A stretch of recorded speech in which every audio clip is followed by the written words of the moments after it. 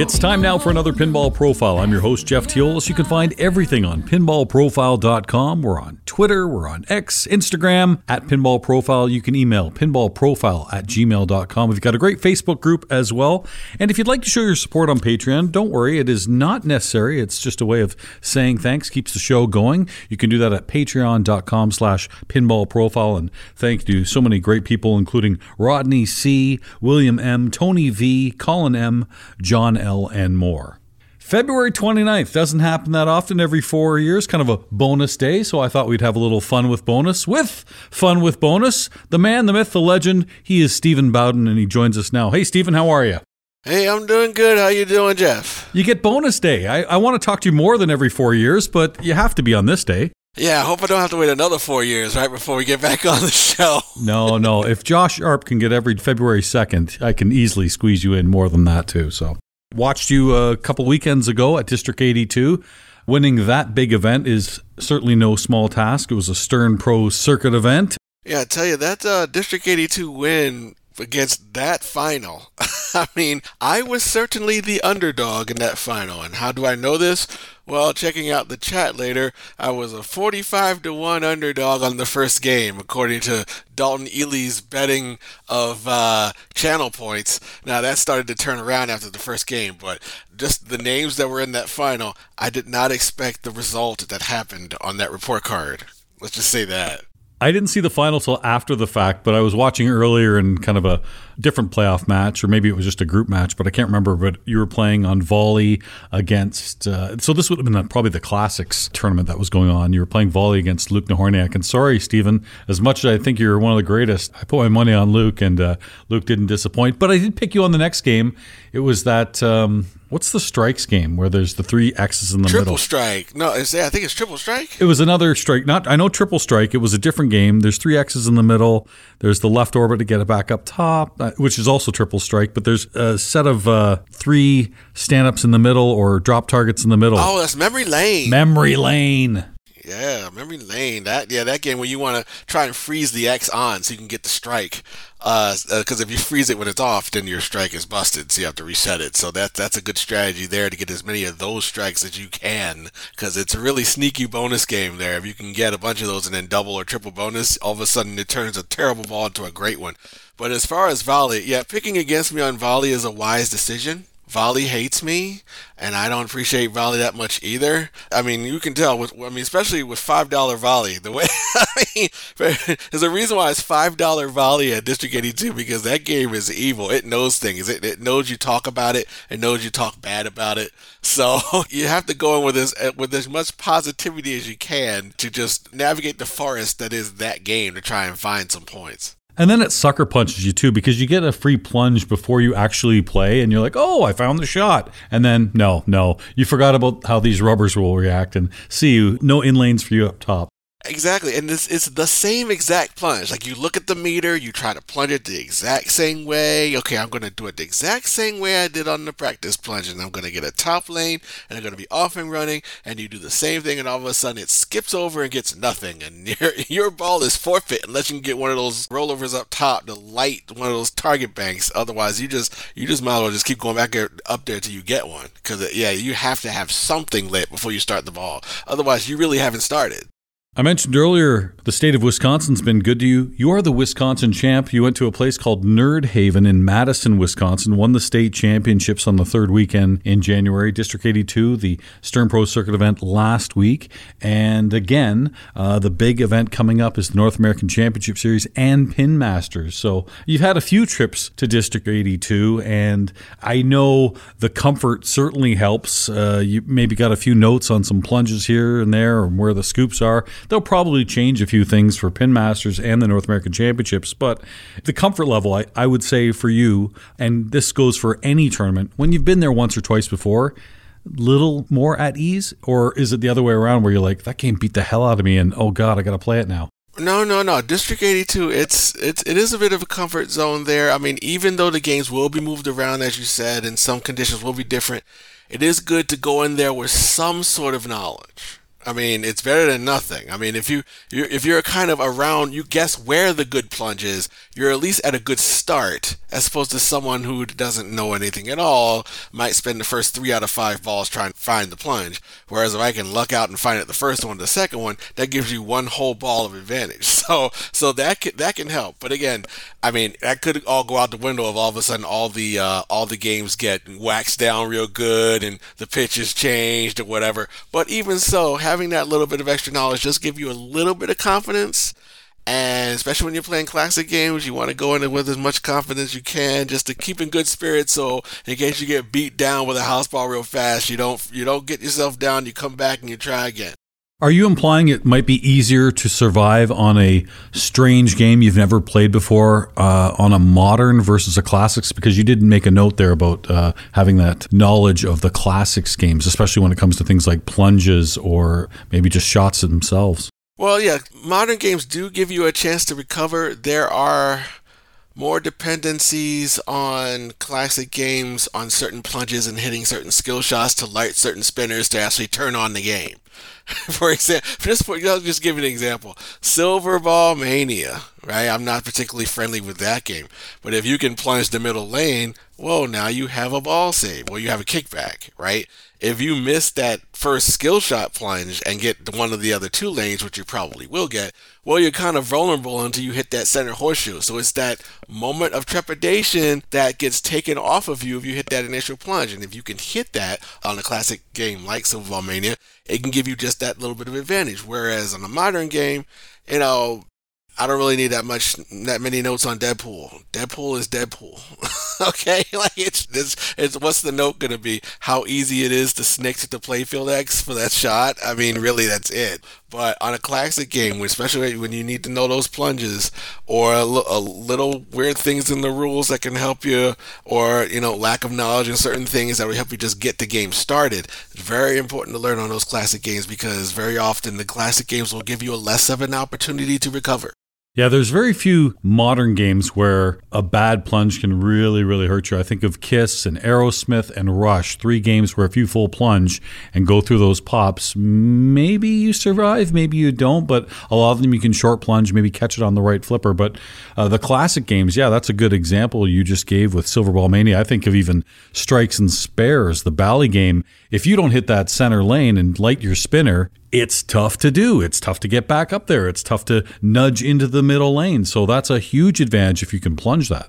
Especially on a game like that where the spinner is such a huge difference in scoring whether you hit the middle lane or not. Just this is another good comparison, like Kiss Modern, right? We mentioned Kiss Modern, Stern. If you plunge all the way around, you might survive, but you'll still be able to recover and still continue with your plan.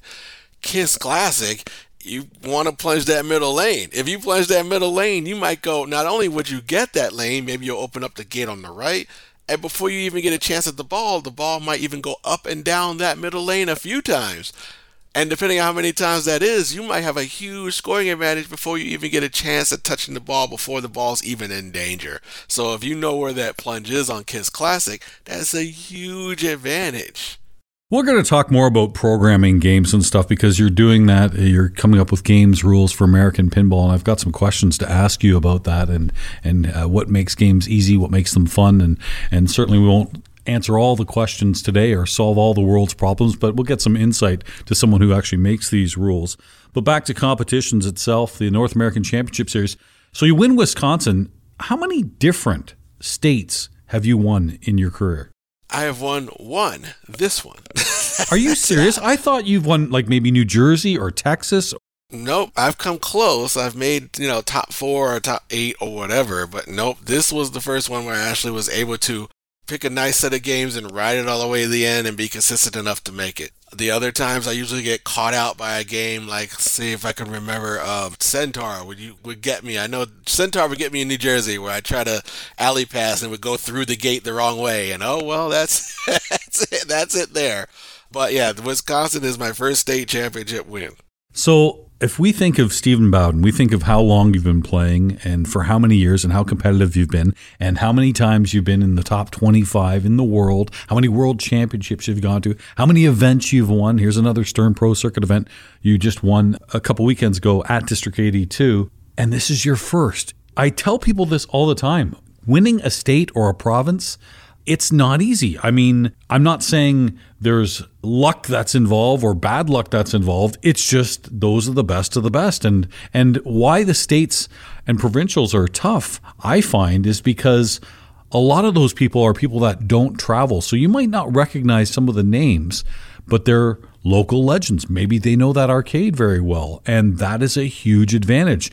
They don't really showcase it on the world stage at different events, but they protect their home base. Exactly right. And one thing about the state championships too is that everybody in that is good by virtue of them qualifying. I mean, they have shown their performance in that state.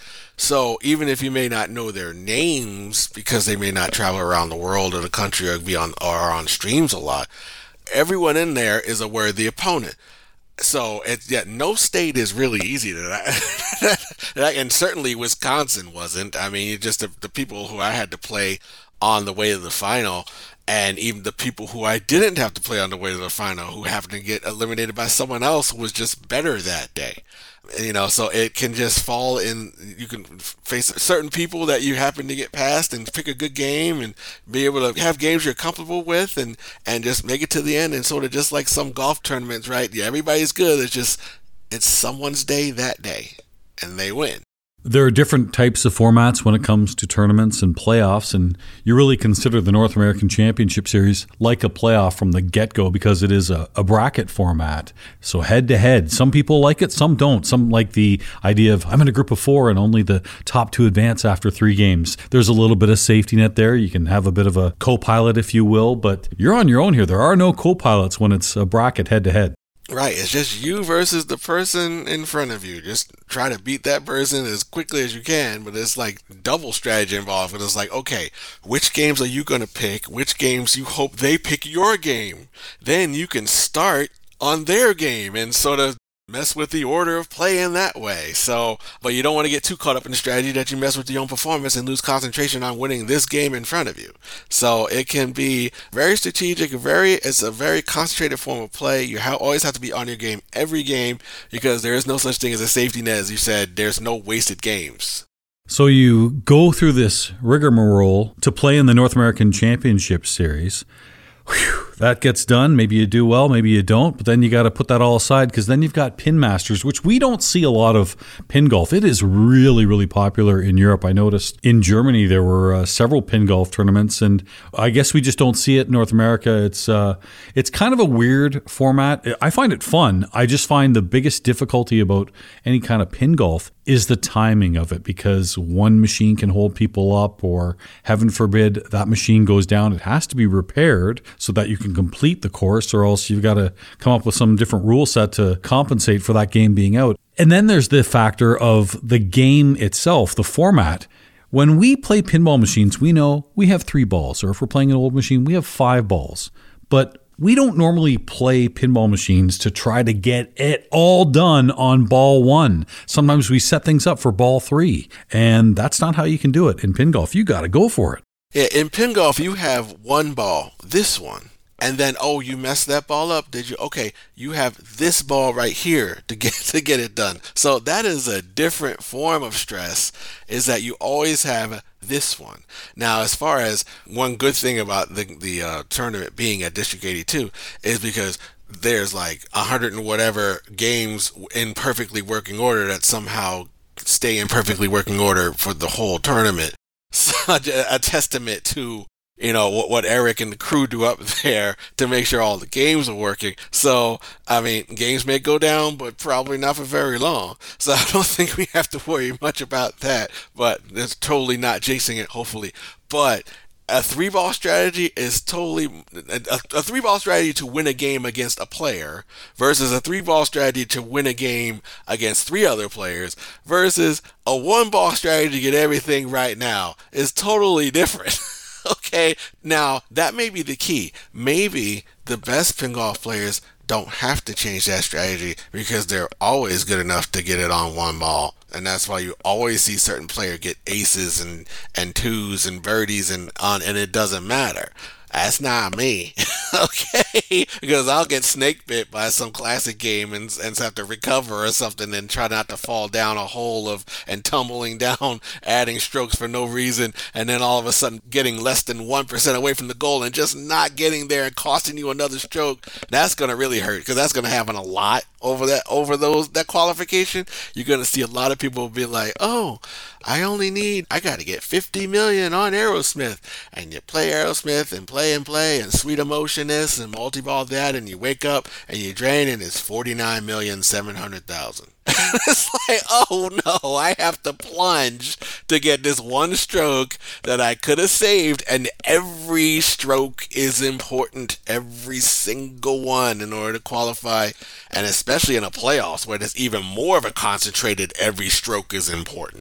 It's going to be a busy month with those back-to-back events at District 82, and then you get a little bit of time off, and then you got to head back to a former home of yours in Texas for the Texas Pinball Festival. So a big show on hand, and I'm sure American Pinball will have a wonderful presence there as well. It's probably nice for you to go back to Texas. Yes, I am very looking forward to going back to Texas. I know it's going to be a great time. Of course, I'm going for the circuit event tournament, absolutely, and of course to see some old friends that I haven't seen in a little bit, like since last year. That's going to be a really good event. Always like going down there and seeing and representing American Pinball, and looking forward to the competition there. Absolutely.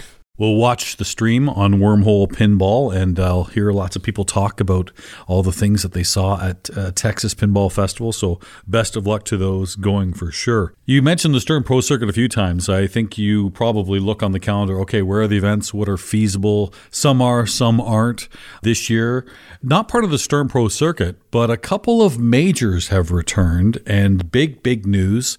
First of all, Pinburg is back, 144 players. You got in, Stephen. You passed round zero, as you like to say. Right, I somehow passed round zero, which was, and actually there wasn't actually a round -1 on this one because there was the super supporter round where 10 people got those super supporter tickets in, which probably went in less than half a second. You tried, didn't you? I tried. Of course I tried.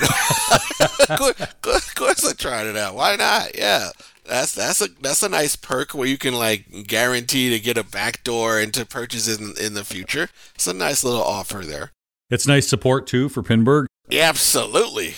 I know some people are like, oh, only 144 people. And we've heard about some of the growth that Doug Polka and others have talked about. Yeah, it's 144 this year, but they're trying to sustain it and make it possible to go bigger and bigger every year. It'll be at least 300 next year. So it makes sense to go for that super supporter ticket. And, well, you didn't get in that one, but at least you got in, and it's good to have you there. Yeah, at least I did get in. And yeah, exactly, 144 for now. And so, I mean, obviously that number is going to increase. I'm glad to hear that it is going to be at least 300 next year. And maybe they'll offer some more super supporter tickets next time. Who knows? Maybe that'll work. I mean, just throwing it out there. I'm sure that there are some people who would like to support the efforts of Pinburg with an offer like that.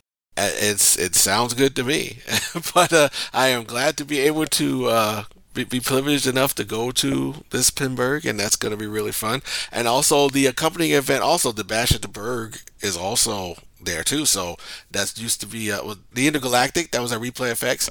It's the Bash at the Berg. So there's another event as well along with Pinburg. So if you're not in Pinburg, there is another one there along with the WIP tournament is there too. Women's International Pinball Tournament is also there. So it's not just Pinburg is going to be there at that event. So I'm looking forward to that. And so as far as like the rest of the circuit, yes, I do keep an eye on that circuit event calendar, and I may or may not have a copy of it in front of me that I'm looking at to check out some of the other events that I may have an opportunity to go to, as I try to go to as many of them as I can. The Bash at the Berg, sponsored by Ace Gogi in California. Ace Gogi, Korean barbecue and pinball. The Bash at the Berg, yeah, replacing Intergalactic, but kind of different in a way. Intergalactic was a limited tournament. This one's more of a kind of a pump and dump. So you're going to have opportunities to play, not just show up once and then that's it. And that would include more than 144 people. Certainly the 144 there can play, but anybody can play in that. So that could wind up being an actual bigger tournament. And then WIP, the tickets go on sale on March the 5th, thanks to the title sponsors. That would be Delaware Pinball Collective and Neon Ranch Pinball for making WIP possible. So yeah, lots going on there for sure at Pinburg weekend at the Resinine. So good way to see that coming back. It's been 5 long years, and to all the people involved, thank you very much for the support. But then we also got this announcement. Penny Epstein, Andy Bagwell announced a wonderful tribute tournament to Lyman F. Sheets. It is Papa returning, and right there in Chicago for you at Antarium. It's like so lovely that it's right at Antarium. Once I saw it, I was like, oh, wait, it's Antarium? Wait, I don't have to drive or fly to Papa this time. It's literally right down the road. I can qualify, and then I can actually hang out and go home and go back and forth. That's nice. But yes, I am very happy to see that Papa is back. And the fact that it's going to be at Antarium, which is a great environment for pinball there. The fact that we're probably going to have a big part of that entertainment center reserved for Papa. It's going to be a great place to play there. And they're taking 72 to the final. So that, I believe that's the, I think it's top 72 plus 8 go to B division. So it's really incentive to qualify as much as you can to get to the top spot. Because the higher you qualify, the more you win, the more you don't have to play. So that's going to be, and no, you don't have to play in so far as opening rounds to make it into the final. But this, I'm very glad to hear that, what has been happening with Papa and with Antarium, and I'm looking forward to that as well. I've only been to Antarium once. I was there for the Stern Pro Circuit Finals last year in October. My goodness, did I love it! And I said, not knowing Papa was coming, I said to Andy, my goodness, you must run a bunch of events here, because this place is great. The space right there inside the mall, so there's lots of food, lots of parking, all kinds of good stuff. Colonel's popcorn. Yeah, I'll be there if you're looking for me. I have a monthly every month, so that I can get over 80 to 100 people every month there, and it's great. Well, if anyone's looking for a franchise to open up a Whataburger there before September, I mean, you want the perfect storm. My goodness. Well, I won't be at Texas, so I hope you have a Whataburger for me. But again, Papa, congratulations. Looking forward to that in September. And there is no cap to that. You want to go, you can go. Sign up to that. Again, lots of the information is on ifpapinball.com. So absolutely. Make sure you sign up early, too, because I think if you sign up now, you get 3 free entries now. There says 2 on there. Do it today. Do it right now. As soon as you hear this, just go do it. Yep. Just before you forget. You don't want to forget and then just all of a sudden like, oh, I forgot to rush it. No, just as soon as you hear this. Pause the podcast. Literally now. Go to lfs.papa.org. Do that now. Then you can come back and continue. I know you probably have a great chance to being in the finals, but some way, somehow, we'll see you in the finals or maybe hear you in the finals because you are one of the go-to people at every event for, hey, Stephen, if you're not in the finals, do you want to commentate? And we are the ones who benefit because by far one of the best ever, Stephen. You've got a nice, friendly voice. You explain the games. You don't go too deep to lose people. You don't make it too basic to tune out other people. You find the nice balance and you remember that there are other broadcasters in the booth with you. You pay attention to the players. You don't have favorites. It's not an easy skill to learn, and for whatever reason, experience, passion, intelligence, all those and above, you seem to have it when it comes to commentating. And I appreciate everyone who gives me the privilege to do commentary in their finals. It is the best seat in the house if you're not playing, especially if you have a setup where some people have like telestrator, which I love. The telestrator is the greatest thing because it allows you to do things like predictive commentary and things like that. So yes, as far as like learning it, I just sort of learned on the fly as I was, as I'm in the booth. I try to make sure I make my booth mates sound good. Like if I can tell they're very up and energetic, I can bat back. If they're batting back, I can come forward. Try not to interrupt, but also try to be exciting. Try to do your interstitials. Where are we? Who are we? Why are we doing this? How much is it for? Why is pinball fun? All this, get into the basics of the game. What are the 2 or 3 basic points that I can point to that people can always look at? Because if you look at a pinball game with someone who doesn't understand what pinball is, it looks just like a menagerie of everything because all the art is just all over the place. So it can look like a big nothing until you point something out where here's where the ball is heading and why, and here's where this player might do this, that, and the other thing. And so you do the whole trick where you don't say one thing they might do, you say 3 things. and then they pick one of them. And then you look smart, they look smart, everyone looks smart, right? And so, meanwhile, it's just sort of like a little magic trick. If you kind of know what's going on, and so you can do predictive commentary in that way, and sort of take risks and do commentary a little bit ahead of the timeline and take some risk, and then go back to the timeline of live and keep it going that way. But yeah, I'm always rooting for the current player at the game to have the best ball in the history of the world. Because I want every ball to be the best ball ever. Because then we win, we get entertained, and we get to see what to do and how the game blows up. Yeah, I agree. Right? Yeah, I want to see this person beat the whole game into submission. So, and then when the next person comes out, I want to see that person pass the other person because it'll be the greatest comeback ever. Right? I mean, it was like on what was the match on Daniele and Johannes. Yeah, that's like the greatest match. It's the greatest match ever played, right? I mean, we almost had the greatest match ever played at Funhouse at District 82, like the Jason Zoller. What you had Zoller, Davidson, Milanowski, and Werdrick on Funhouse. Go back to that stream on Fox Cities and you watch that Funhouse game and you see that Raymond Davidson has 45 million, and I'm not in commentary. I'm sort of standing to the right. I'm sort of standing to the camera's left of you. I'm over there because I'm talking with Jason because we're Jersey boys, whatever. I'm talking with Zoller and we're talking about it, and we see that Raymond Davidson has 45 million in Funhouse and he looks quite safe. And spoiler, he's not. 90 million. 90 million. And Jason is maxing out the jackpot on Funhouse on a live game. This is not Pinball Effects. This is not Pinball Arcade where you know the shot is. This is a live game to see someone max out the million plus. I mean, it's amazing when you get to see moments like that. And when you're in the booth, I mean, I want to try to convey that excitement because it's real excitement. I'm like, I just love competitive pinball and I want to see everybody do well, and because it's exciting to see.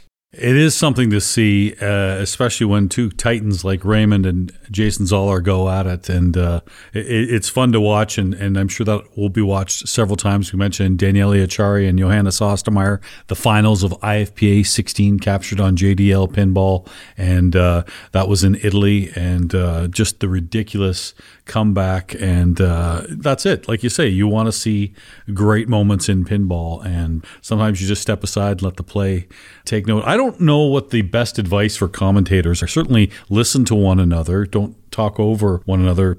You made a good point. I like the three choices thing you just said because it's kind of, I don't know, it kind of makes my skin crawl a little bit when I see a commentator second guess somebody's decision because, first of all, they're there and you're sitting in the booth. So they're doing something right. And also, too, maybe they have a strategy you haven't thought of yet. Who knows?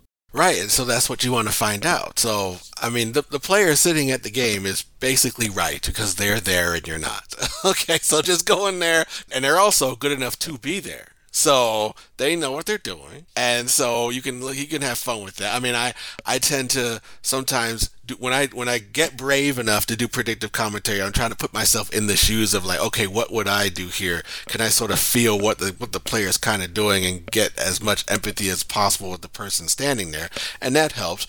But with me, a lot of this commentary stuff I just learned as I was doing it. I just wanted to make sure that I help my commentator team, whoever's with me, have their best output because that means we all look good. So whatever that may be. And so that may be figuring it out as I go along, trying to find someone's cadence, trying to find places where they stop talking, when then they start again, what is their pattern. All these things I'm learning on the fly that I wasn't realize I was doing that until after I go and sort of analyze myself in the future, So all in all, I'm really glad that one day, I don't know how long ago it was now, but one day I was asked to go into a Papa commentary booth on one final, so back when it was at the warehouse, and little did I know that I was, a little bit good at this thing. I didn't know, and I guess it's just being excited about it helps. But really, if you want to do commentary, do it, try it. I bet you're better than you think you are.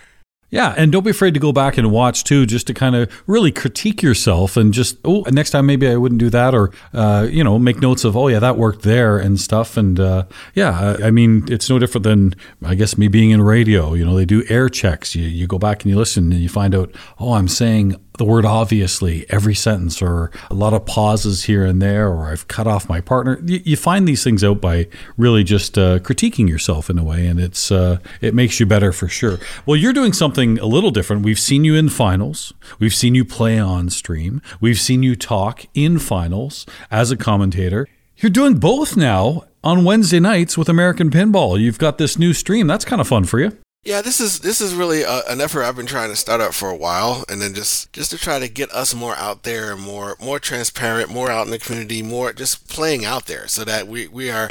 I've seen other people's streams, and I was just basically like, well, I want to stream.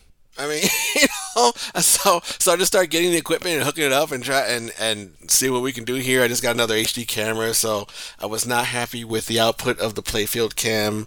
So I got another HD camera I'm going to try soon to see how that looks. And really just to get us out there. I mean, we have plans for future streams, and I'm happy to see that that's really starting to come along, and people are going in chat, people are communicating, and we get to answer questions, and we get to talk and play and have some fun. And glad to have the guests on that we've had, and also show some of the games that we have, especially Houdini. Make sure that you can hit both lock shots. If you can backhand those shots, look how much easier the game is. This is the toughest game ever, unless you can backhand the lock shot. So make sure it's balanced right. Things like that are really helping to get our games out there. And also just to show us having fun and playing it. And just hanging out, playing pinball, and it just happens to be American pinball games out there. So, but that makes me happy. So I'm glad that has started, and that we have the equipment to continue doing it. Another nice thing about the stream on Wednesdays, we get to see, oh, hey, look, Aimtron's got new boards, and here's some new staff members. So that's also a nice feature, and it's nice to be able to present that on the streams on Twitch. It was very good to be able to see the usage of the new boards, and also that we were able to welcome new staff members into the fold, including Maurice, and then we have Lloyd the Great, and we have Ron from sales. I mean, and including guests, we had Ray and Benji from Interium. So they always find a good time to play with us at American Pinball on the stream, and just another reason why I'm glad that we've been able to start this effort with the live streaming that's been happening at our place. Yeah, the American Pinball streams on Wednesday nights, lots of fun. We saw Hot Wheels, we saw Legends of Valhalla, we saw Houdini, Oktoberfest, and I'm sure we're going to see many more games still to come. But you are there at American Pinball as a rules designer, so a lot of things have been made recently. Nudge Magazine made a point to saying, are new games, modern games, becoming more easy? They're playing a lot longer, and I've been kind of banging that drum for a little while, but I understand why new games are like that. They're going into homes probably even more so than they are arcades, but you don't want a game to be too tough where, first of all, if it's too tough, why would I buy this game? I want to have some fun. I can make that shot. It makes me feel good. And, I got in a multi-ball. Yeah, maybe it's not worth a lot of points, but I had that kind of fun experience. So I get that. But the rules then need to be a little deeper so that it's just not too boring. Yeah, that's great. I've got some fun things happening, but now I want to blow it up. So you got to make some of the tougher shots. What is it like for you, Stephen? First of all, do you agree with that? Maybe they are a little easier. And what is that sweet spot? What's the balance for you as someone who designs rules? Well, let me tell you, it is a very delicate dance. It's a very delicate balance to try to balance out complexity versus understanding versus, I guess, the easiest way to teach a player something versus, okay, this is a game that's going into a home probably, and it costs X amount of dollars. So it needs to be such and such a deep so it doesn't get, I don't know whether the word is boring or played out or whatever, if that can happen. I mean, I can play a simple game all day, but that's just me. But it is a delicate balance to try and play that against each other. You want rules to be deep enough to be interesting, but not complicated enough where you don't understand what the heck is going on. So it's very tough to balance that out. I mean, I like to be able to tell the player exactly all the points they got and why, so that they can do it again and make it as easy as possible for the player to recreate that, or dare I say, as easy as possible for the player to explain how they got it. So that way I know they were able to learn it. So it's very important to still be able to teach the player how to play, and it's even better if you can do it without them looking at an instruction card, because people they generally don't read that. They just go right into it, because we're not here to read, we're here to play, right? I mean, what do you do when you're at an expo and you see a new game? What are you gonna do? You're gonna walk up to it, you're gonna read anything? No, you're gonna plunge it and you're gonna see what happens. Right? You mean you don't print off the wiki sheets and all that? No, No. I guess you're right. Yeah, good point. No, well, most people don't. I mean, I don't. I mean, I was gonna say I do, but no, actually, I don't either. Sometimes I'll purposely avoid a stream of a new game so that my first experience can be at the game, so that I can see what does the game teach me on its own, like right here in this arena that I'm in front of. How much does the game help me play it? Does it care that I'm in front of it? Does it point to the things I need to shoot? Does it use colors in a way that are easier for me to understand? Does it use light patterns and things like that will help me explain to me which are the more important shots, which is the most important shot, which shot's okay but not really that important? All sorts of subtle things you can do to help the player play better and hopefully learn it organically. And if they want to get into the minutia of it, sure, they can go into the wiki or the tilt forums or the streams and really break it down, or some video reviews like that after the fact, and then they go back into it and then really get into it. But as far as that first experience, I really like it when I can go up to a new game, don't look at the card, and let's see what happens. Since you only get one chance to do that. Right? You only get one chance to have the first game. And I feel that it's important that rules are able to teach you what to do in the simplest way as possible, but there is a balance between complexity and understanding. If you can have a game that has rules that are continue to be complex, but yet are still simple to learn, then you've hit the sweet spot somehow.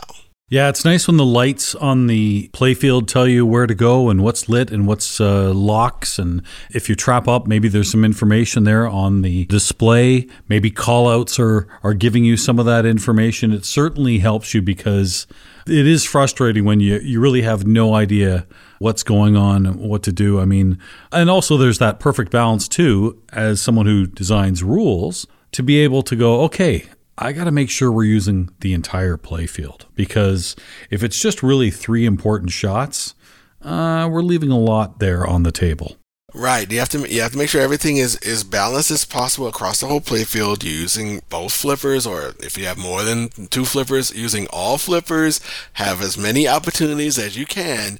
And what I like to see is if a rule system offers multiple optimal paths, to where you really have to think about what you want to do, but you're not really concentrating on thinking about it. You're thinking about it on the fly, and you're still having fun, and you're not really analyzing it until maybe after the fact, when you're trying to really go on that research and really figure out what the best possible way is. But if you're at the game and I can see you have to make a decision, and you have to actually step back and go, what is the optimal path? Then that's good. Right? If a game comes out and someone asks me, hey Steve, what would you do here? And I say, well, if I'm able to say, well, if there is a best path, then I have a problem. I meaning me, the rules maker. If there is a best path, then I have a problem. Then I have to look at. Because I hope that there isn't. I hope that each of the paths are maybe not equally worthy, because that's really that would be really perfect, and no one's perfect. But each path has as much worth that you can use all of them to always come back from any deficit. All of them have paths to fun and profit. So that's part of the balance too. I mean, I do not want to have just one path to success, because that's We've got video games for that. So, yeah. If you notice that on streams or in competitions, you as the rules designer can go back into the code and, okay, we're going to need to strengthen something, weaken something here, score balancing. There are options to make that certainly not permanent. It's not like the old Gottlieb days. It went out and the rules were done with bugs and all, and sorry, there are no fixes. Those days are long done. You have easy ways to update the code, and you've been doing that with some of the games too. I love that. Whenever there's an update for a code, it's always a good thing, because maybe a bug has been fixed, or maybe some scoring, or maybe you've added some hurry ups or this and that. And you guys are always kind of on that. I like that. Yeah, exactly. Especially for like just an example, like Legends of Valhalla updates we've had on that game to do some balancing, add some features, do some things behind the scenes that certain achievements count towards certain other multivols, count towards certain other points and things like that, which really are appreciated by tournament players and others who really know how things should link to other things. Or 45 seconds of double scoring. Oh, I noticed. Yeah, that, and the fact that you can use that in combination with, how do I make war on land worth more? Oh, just do this and this first, and now it's worth a lot. But if you do it early, it's not worth a lot. So what are you going to do with that? Are you going to hold off on the first one until later? Maybe you want to put a few more legend battles under your belt first, and maybe you want to get some more raiders first. More raiders, then raid multi-ball is worth more, and then regular multi-ball is worth more, because it makes sense, because the more raiders you have, the more pillaging you're doing. So all of those little tweaks and things that really help take a game that is out and add a little bit more strategy to it. It's a fine balancing act. I'd love to see some of your flow charts and how you're doing it. And I know you're working on a new game right now, and we're hopefully look forward to seeing that soon. And I'm not telling tales out of school, because David Fix was on this program and said the goal was to be spring, and fingers crossed, hopefully, for Texas Pinball Festival. So that means I'm taking you away from something to do that. But thank you for doing this program. But we've got a lot of hard work coming out. We've got a lot of hard work, and I'm ready to do it. So yeah, I'm really hopeful, and I'm really glad to let's just say I'm very glad to be working at American Pinball. I'll just leave it at that. Make sure you check out American Pinball Wednesday nights on Twitch, and you'll see David Fix there. You got to throw some dollars down too. You could make some extra money in this, Stephen. I've seen the way you play. Dollar games. Yes. Tommy dollars. That's what we need to do. Right? Let's throw some Tommy dollars on there to start covering the playfield. It's like not only does the winner get to wear the wizard hat or whatever hat we have this week, they also get a little bit of money as well. But remember, pinball is a game of skill, right? It's a game of skill, guys. It's okay. And for those that don't know what that is, think of the old Data East Tommy game, where there's that one mode where a fan comes over and you can't see the flippers. So Tommy dollars are where you put the dollars in front of the flippers. So good luck. Balls will be quick, but the riches to the winner there. It's a fun way to play. It's definitely a fun way to play, especially when you see your profit right in front of you that you can win if you navigate it well. So it's a great way to play. I invite everyone to try it. Tell Fix to go to the ATM before next Wednesday. Yeah, let's go. All right. Happy Fun with Bonus Day. Always a pleasure to talk to you. And I, this is a show in which I certainly don't offer opinions. I let people talk about their products and their hobbies and good things and that. But I will offer one right now. Stephen, you've always been one of my favorite people in pinball. And I look forward to seeing you every time. Oh, I really appreciate you, Jeff. And that's really good of you to say. And I always enjoy coming to this program and talking with you. This has been your Pinball Profile. You can find everything on pinballprofile.com. We're on Twitter, X, Instagram at Pinball Profile, a great Facebook group as well. You can email pinballprofile@gmail.com. If you'd like to show your support on Patreon, don't worry, the show will always be free, but it certainly helps keep things going. You can do that at patreon.com/Pinball Profile. And thank you to wonderful supporters, including Derek K., Jerry S., Lua W., GME Law, David S., and more. Happy Fun with Bonus Day with Stephen Bowden. I'm Jeff Teolis.